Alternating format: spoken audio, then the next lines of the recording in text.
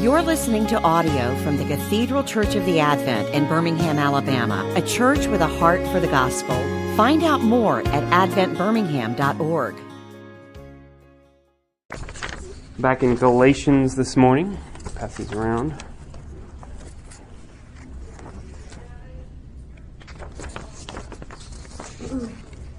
Take those. Sir?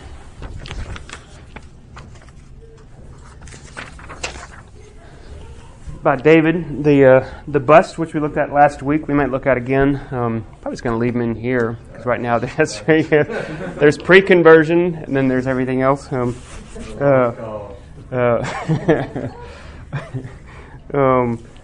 not sure what I would say to that, David. So the sovereign state. Should I mask them up? That's good. That's good. Let's pray. Gracious Father, thank you for this day and for your mercy renewed each morning. I pray that you would come, be present, living, and active. Take this time, make it yours. Give us your grace and peace. In Jesus' name, amen. So in that vein, last week, we're in Galatians. I'll come work my way back to grace and peace. Galatians, it just kind of struck me, say this again, kind of 2 weeks for an intro, and then next week will be the middle, and then we'll kind of 2 weeks for an outro. It's a 5-week series. Somewhere a few months ago, gosh, it might have been a couple of years ago, before COVID, but then hadn't been teaching in a while and saying, I want to get back into it. What do I want to do? And Galatians kept coming around, almost for me, as a word to help frame a lot of the cultural moments, for lack of a better word, that I think we were finding ourselves in, whether that was COVID or the questions, the racial upheaval, which is going on just a couple of blocks away from us back in June, several of the other isms that I've been reading about that are prevalent. Just some authors that I'm reading just call them sort of in a big umbrella of social justice theories. The way my brain works, I try to find a thread in the scriptures to speak to that. And Galatians, I feel like I use this word intentionally, was given. Praising passivity, it's a phrase I want to use at least once each week. Praise passivity where we can find it, where Galatians, hey Lucy Kate, where Galatians was given, a word was given, and it really started at Galatians 5:1, so it started to work backwards a little bit.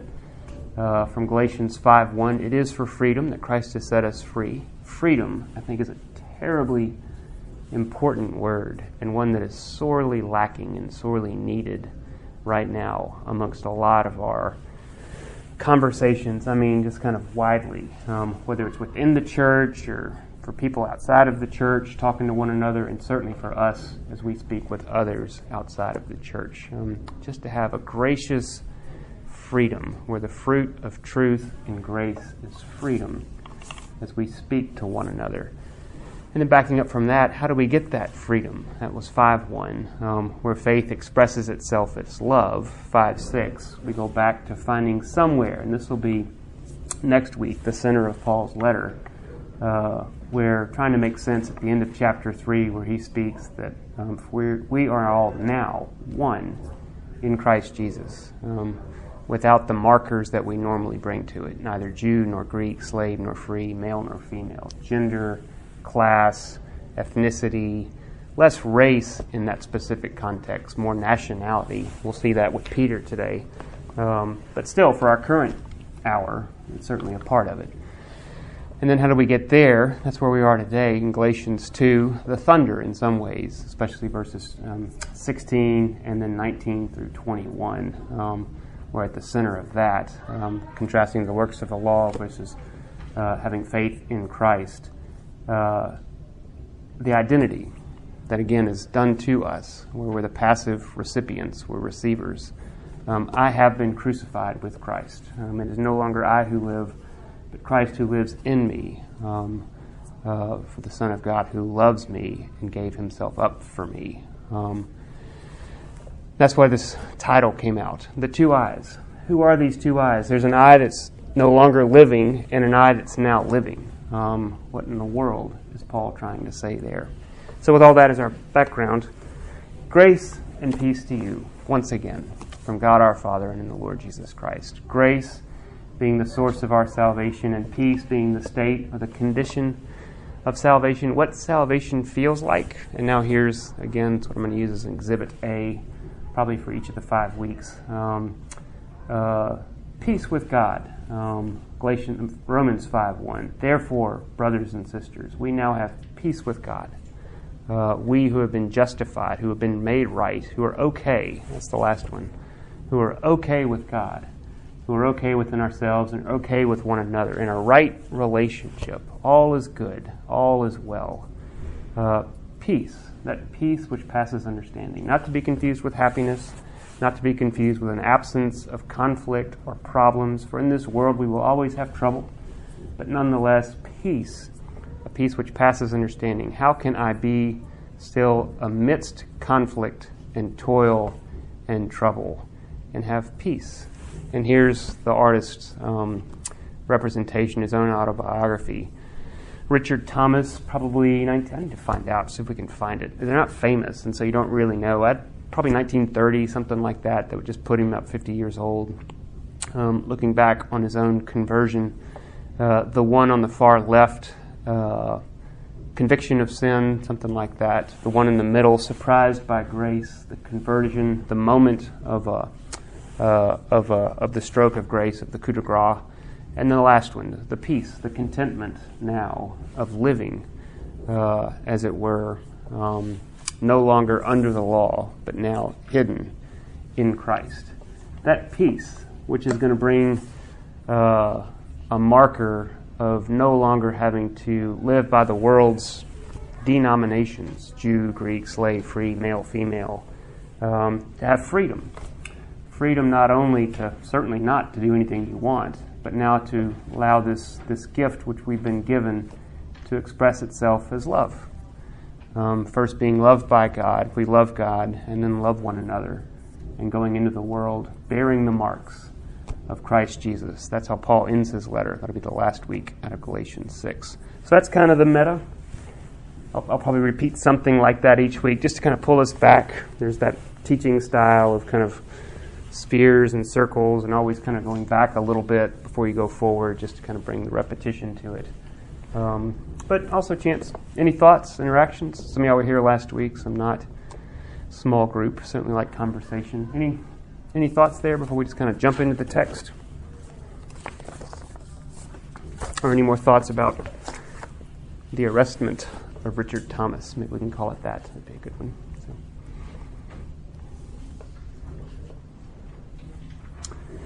Then, let's jump in. Where my notes are. As I think about this, and I'll have to apologize straight away, for I am doomed to certain failure. There is no way I am up for the task of the depth and profundity of this text. I mean, really, you could say this almost every week, but here we're in some deep, deep, deep craters in the Scripture and of Paul in particular. This is where, in one of his earliest letters, he first speaks the words justified by faith. This is where we first encounter the word justify, righteousness, in this letter of Paul, and where he makes the distinction between not works of the law, but faith in Christ Jesus, with this idea of the two I's. No longer I who live, but Christ who lives in me. So much to say that I won't begin to scratch the surface. Having said that, that's where I go a little bit elsewhere, just to help frame a little bit. We'll read the whole thing, but let me read verses 19 through 21, and then a little bit of what St. Augustine, Martin Luther, and Bob Dylan said about this. For through the law I died to the law, so that I might live to God. I have been crucified with Christ. It is no longer I who live, but Christ who lives in me.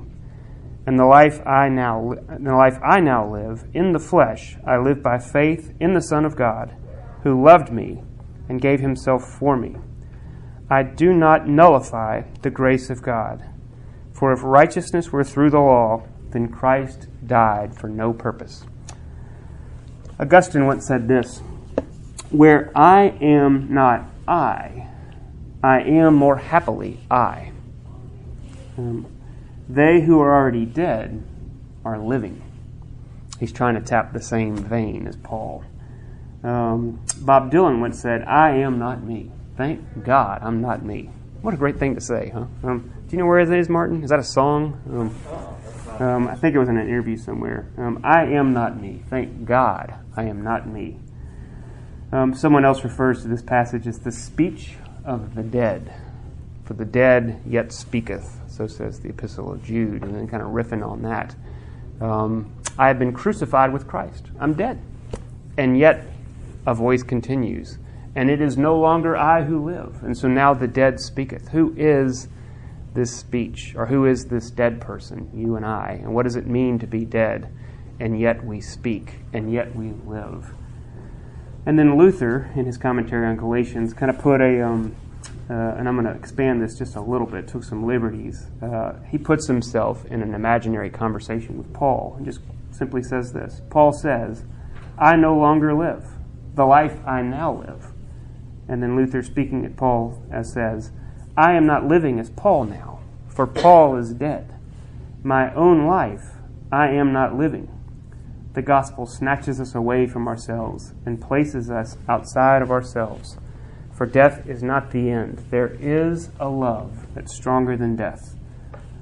Love that which is dead necessarily creates and loves us into life. Here's this idea, this strange,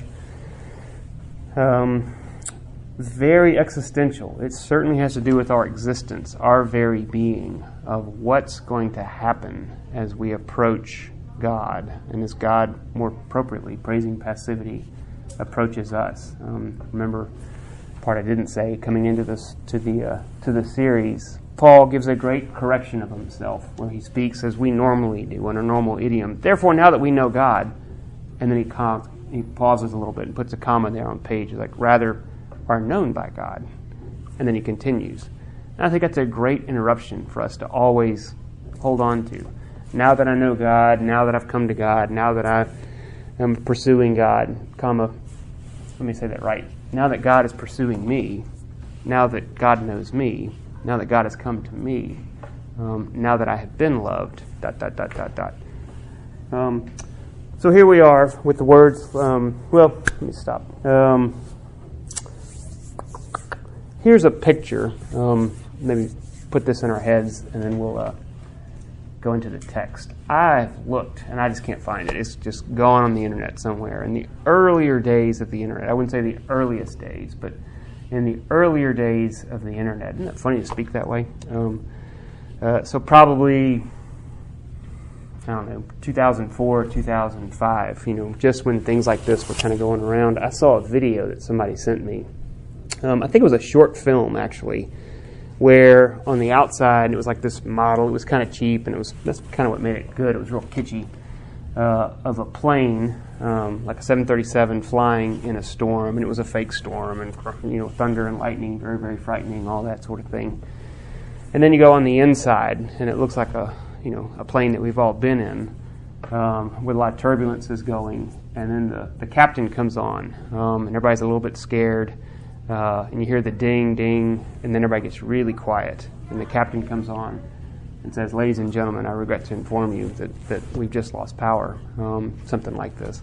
There's nothing else that we can do. The plane's going to go down. We've got a few minutes. Go ahead and prepare yourselves. We're going to die.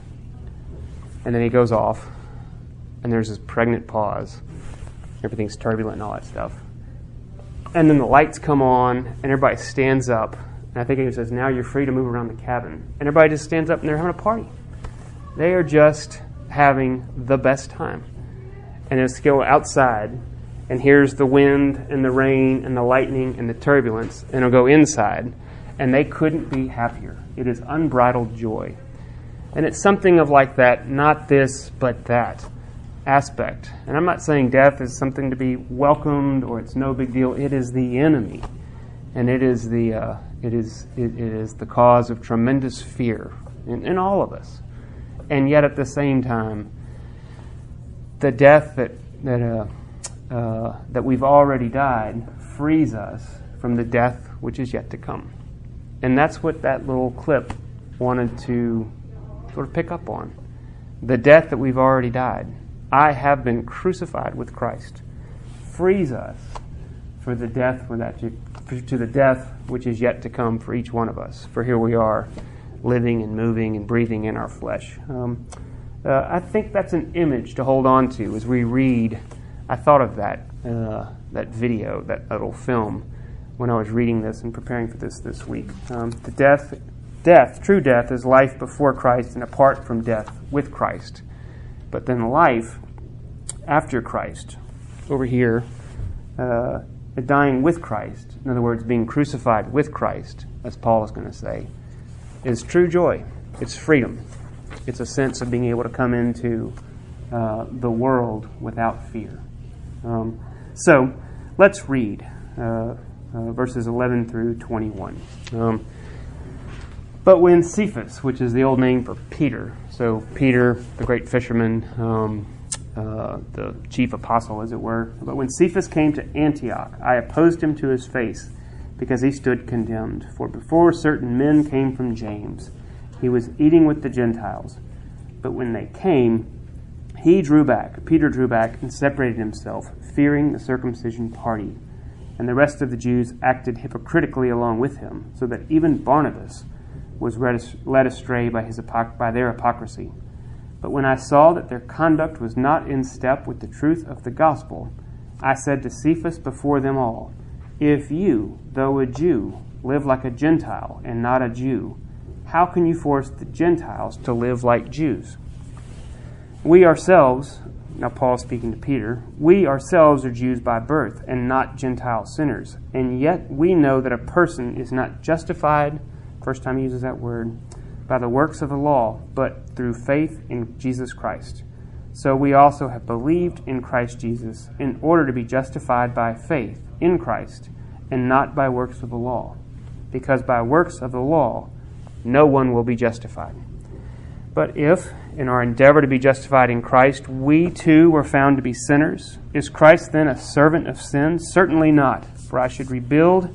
For if I rebuild what I tore down, I prove myself to be a transgressor. For through the law I died to the law, so that I might live to God. I have been crucified with Christ. It is no longer I who live, but Christ who lives in me. And the life I now live in the flesh, I live by faith in the Son of God, who loved me and gave himself for me. I do not nullify the grace of God. For if righteousness were through the law, then Christ died for no purpose. So jumping in, gosh, there's a lot here.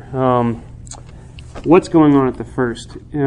Just at a meta level, it's a remarkable thing that our scriptures have these first few verses included in the Bible. Cephas, Peter, and Paul, two of the pillars of the early church. The book of Acts, in some ways, divides pretty nearly half and half. The first half is about Peter, the second half is about Paul. And upon these two men, the apostle to the Jews and the apostle to the Gentiles, as it were, Peter, the Jews in Jerusalem, and Paul from Antioch, where Christians were first called Christians, Gentile territory, far, far away from Jerusalem. There's Paul and his missionary journeys as he takes the gospel into the ends of the earth.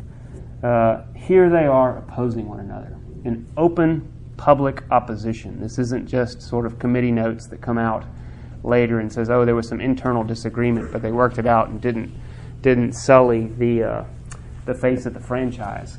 Out in front of everybody, Paul comes up to Peter and says, you're wrong. You're not walking in the right direction of the gospel. What's this all about?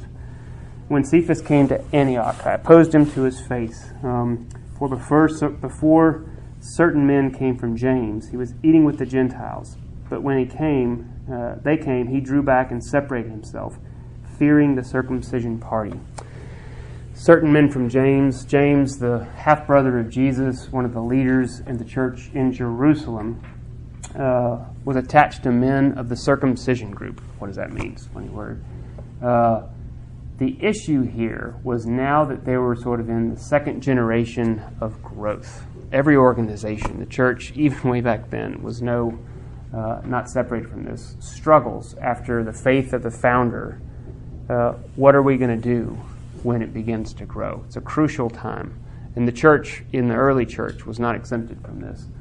So as it started to go outside of Jerusalem, where it was a mission to the Jews, but to Gentiles, or to people of a mixed religion in Judea and in the surrounding countryside, where they're a little bit Jewish, a little bit Gentile because of intermarriage, what do?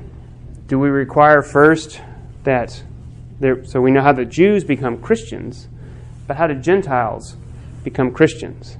Are they supposed to first go through, like in a flow chart, and become Jews?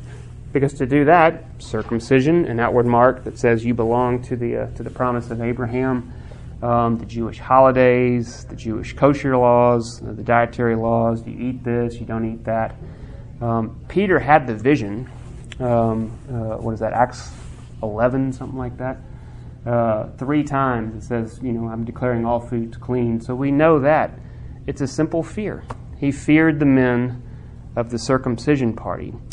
Boiling that down, kind of borrowing phrases from several other people, what does this mean? It's the Christ plus anything else party. The circumcision party says, this is not enough. Christ alone is not enough. Christ for sinners is not enough. Christ and circumcision or dietary observance. Or, now I get personal, what about you? What about me? Christ in education, and articulation, apprehension of the gospel, of a right thinking, of a right belonging to the right church. Christ and what? Makes you more acceptable, trying to get over there to the far right side, to be okay, to be made right, to be righteous, to be declared righteous, justified. Christ and anything. It's the natural impulse of our hearts to want to add on, to make ourselves okay, either in this world, to each other, or to God. And the gospel wants to come in 100 times out of 100 and says, no. In no uncertain terms. No, nothing and no thing like that. And that's going to be the strong language at the very end. I will not nullify the grace of God. So the next, we'll get to that in a minute. He drew back, he separated himself, fearing the circumcision party. Paul saw that that Peter's conduct was not in step. That's going to be tied to the language in a minute of transgressors. That he oversteps the line. It's not in step with the truth of the gospel. I said to Cephas before them all, if you, though a Jew, live like a Gentile and not a Jew, how can you force the Gentiles to live like Jews? So Christ said in several places, in different ways, a little leaven works through the whole batch of dough. And I don't know where, it doesn't matter who said it. Somebody once said, you want some spaghetti? Here's this great pot. You should know there's just a little bit of mouse droppings in it. It wasn't much, but it's going to be fine. I stirred it up, and so it should just be mixed in there, and it's not a big deal. Ruin the whole pot of spaghetti. A little bit of anything else besides pure spaghetti ruins everything. Christ plus anything, no matter how small it is, ruins the whole batch. There is no room for Christ plus in Paul's way of thinking. And that's where he's going to come down to this distinction, not but. Not by works of the law, but by faith in Christ. You might even say by Christ alone. So he goes into this place. We ourselves, Peter, you and me, we're Paul and Peter. We're Jews by birth. In this instance, he's saying this Jews by birth, Jews by nature. This is a work of the law. That's what he's going to introduce it as. This is the Christ plus. We're Jews. We've got Christ and we've got the bona fide of being Jewish, of having the right school, obeying the right things, doing the right things, looking the right way, behaving the right way. Whatever it is, we belong. We're the place that other people are aspiring to come into. We ourselves are Jews by birth and not Gentile sinners. Yet, and now he's starting to go, this is the truth, yet we know that a person is not justified or rendered righteous, is not condemned by the works of the law, but through faith in Jesus Christ. So what are these works of the law? I mean, at the specific sense, of course, it's the obedience to the Ten Commandments. Let's put it, only got a few minutes. Let's put this in short order. But in bigger ways, not by works of the law. Let's think about that. Is there a problem with the law? There's no problem with the law. The law of God is good, right, and holy. There's no problem with the conduct or the content of the law. There's not even a problem with our outward expressions of, quote, good behavior, as it were, that goes on. The problem with the works of the law don't have to do with what's inside of us, and that's our heart. The spoilage of our hearts, the corrupt nature of our heart takes what is good, right, and holy, a pot of spaghetti, as it were, and you put it into a mousetrap. I never said it that way before. And now it just ruined everything. And so it's not by works of the law because of our sinful nature. We cannot. It's not that we won't. We can't be made right. We can't get that kind of contentment and peace. Because it is not justified by works of the law, but through faith in Jesus Christ. And so we have believed in Christ Jesus in order to be justified by faith. First time that phrase is now put out there. And not, he says again, by works of the law. The absolute dichotomy, not this, but that. Christ alone is sufficient for our sins. Nothing and no thing do we bring. I know it's the same word, the same string that I hope we hear here every week, and yet it needs to be plucked again and again and again. Let me hit pause. There's a lot more to say. I'm going to say something. Interact with that a little bit if you want to. Not by works of the law, but by faith in Christ Jesus. That is how we are justified, by faith in Christ.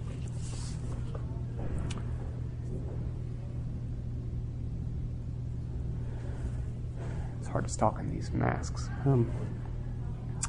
That is not really a good analogy, but it would be like Peter hanging out with a group of people not wearing masks. Yeah. And he sees the people coming with that mask, and he puts his mask back on, and then starts telling them they have to wear masks. That's right. As well. Yeah. Because of the legal aspect. Yeah. You have to do this. Yeah. Yeah. It's illegal. Yeah. It's good. Imperative. We're going to have all sorts of COVID illustrations for several years. We'll ride this way. And just the whole idea of shaming people that aren't walking the straight and narrow. Yep. Who's in and who's out. I was just with the earlier scripture, I was reminded that I was listening to a podcast, and in the 1960 movie Spartacus, starring Burt Lancaster, they were talking about freedom, and he says, for a slave, the only freedom is death. Which is... It's good. You're now free to move around the cabin. The only freedom is our flesh died. Yeah. That'd be crucified with Christ, whose service is perfect freedom. That's good. Let me move on, because I do want to get to the 19 to 21. Going to 19. For through the law I died to the law. What we just said, there's nothing wrong with the law. The content of the law, even the externality of what you can observe from the observance to the law, peace, patience, kindness, giving to the poor, doing this, not doing that.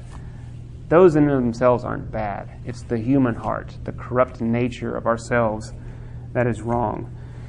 And so here's the ministration that God gives us through His Word as law. It is through the law that I died to the law. By trying to keep the law, it killed me. I fought the law, and the law won. Old song Paul Zahl loves to sort of pick up.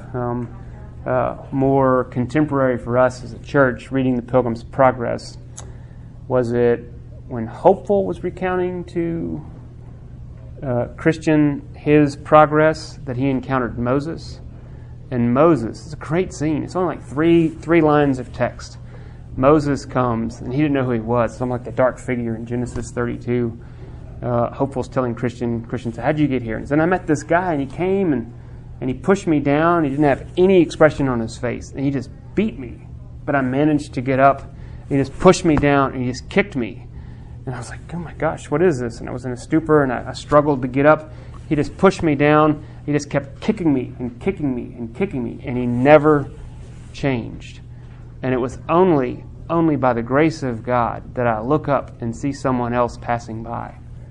And I'm interpolating a little bit here. And Christian says, oh, that was Moses. What a great one. Oh, that was Moses. The law which does not feel. Moses, the lawgiver, which has no emotion. That was Moses, who just kicks us, pushes us down, and beats us till we're dead. Hopeful didn't die, because then what did he look upon? A man who I didn't know came along, and he somehow squelched Moses, and he lifted me up.